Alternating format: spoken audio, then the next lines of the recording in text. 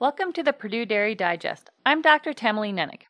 In this installment of the Dairy Digest, Dr. Mike Schutz will be visiting with you about antibiotic residues in milk.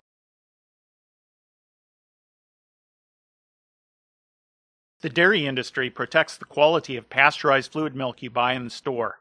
One such example is protecting against the presence of antibiotic residues in milk by testing every load. Of course, antibiotic residues in milk would be a problem if they were present.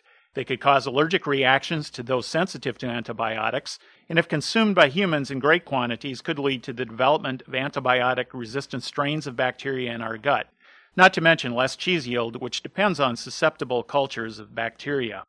To keep cows healthy, their udders must sometimes be infused with antibiotics to fight off bacterial infections called mastitis.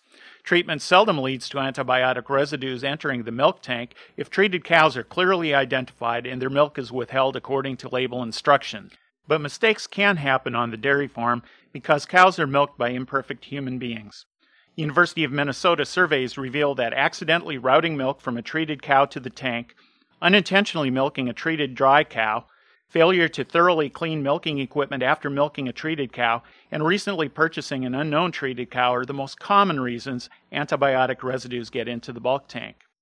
But even if antibiotic residues do accidentally get into the bulk tank, routine sampling ensures that milk with residues is discarded. Every load of milk is tested for the presence of commonly used antibiotics at levels around 5 parts per billion. That's equivalent of one letter somewhere in 50,000 pages of typed text. In Indiana last year, only 16 tanker loads of milk tested positive out of some 51,000 tested, a rate of about 0.03%. That's a fantastic record given the number of individual cow milkings those loads represent.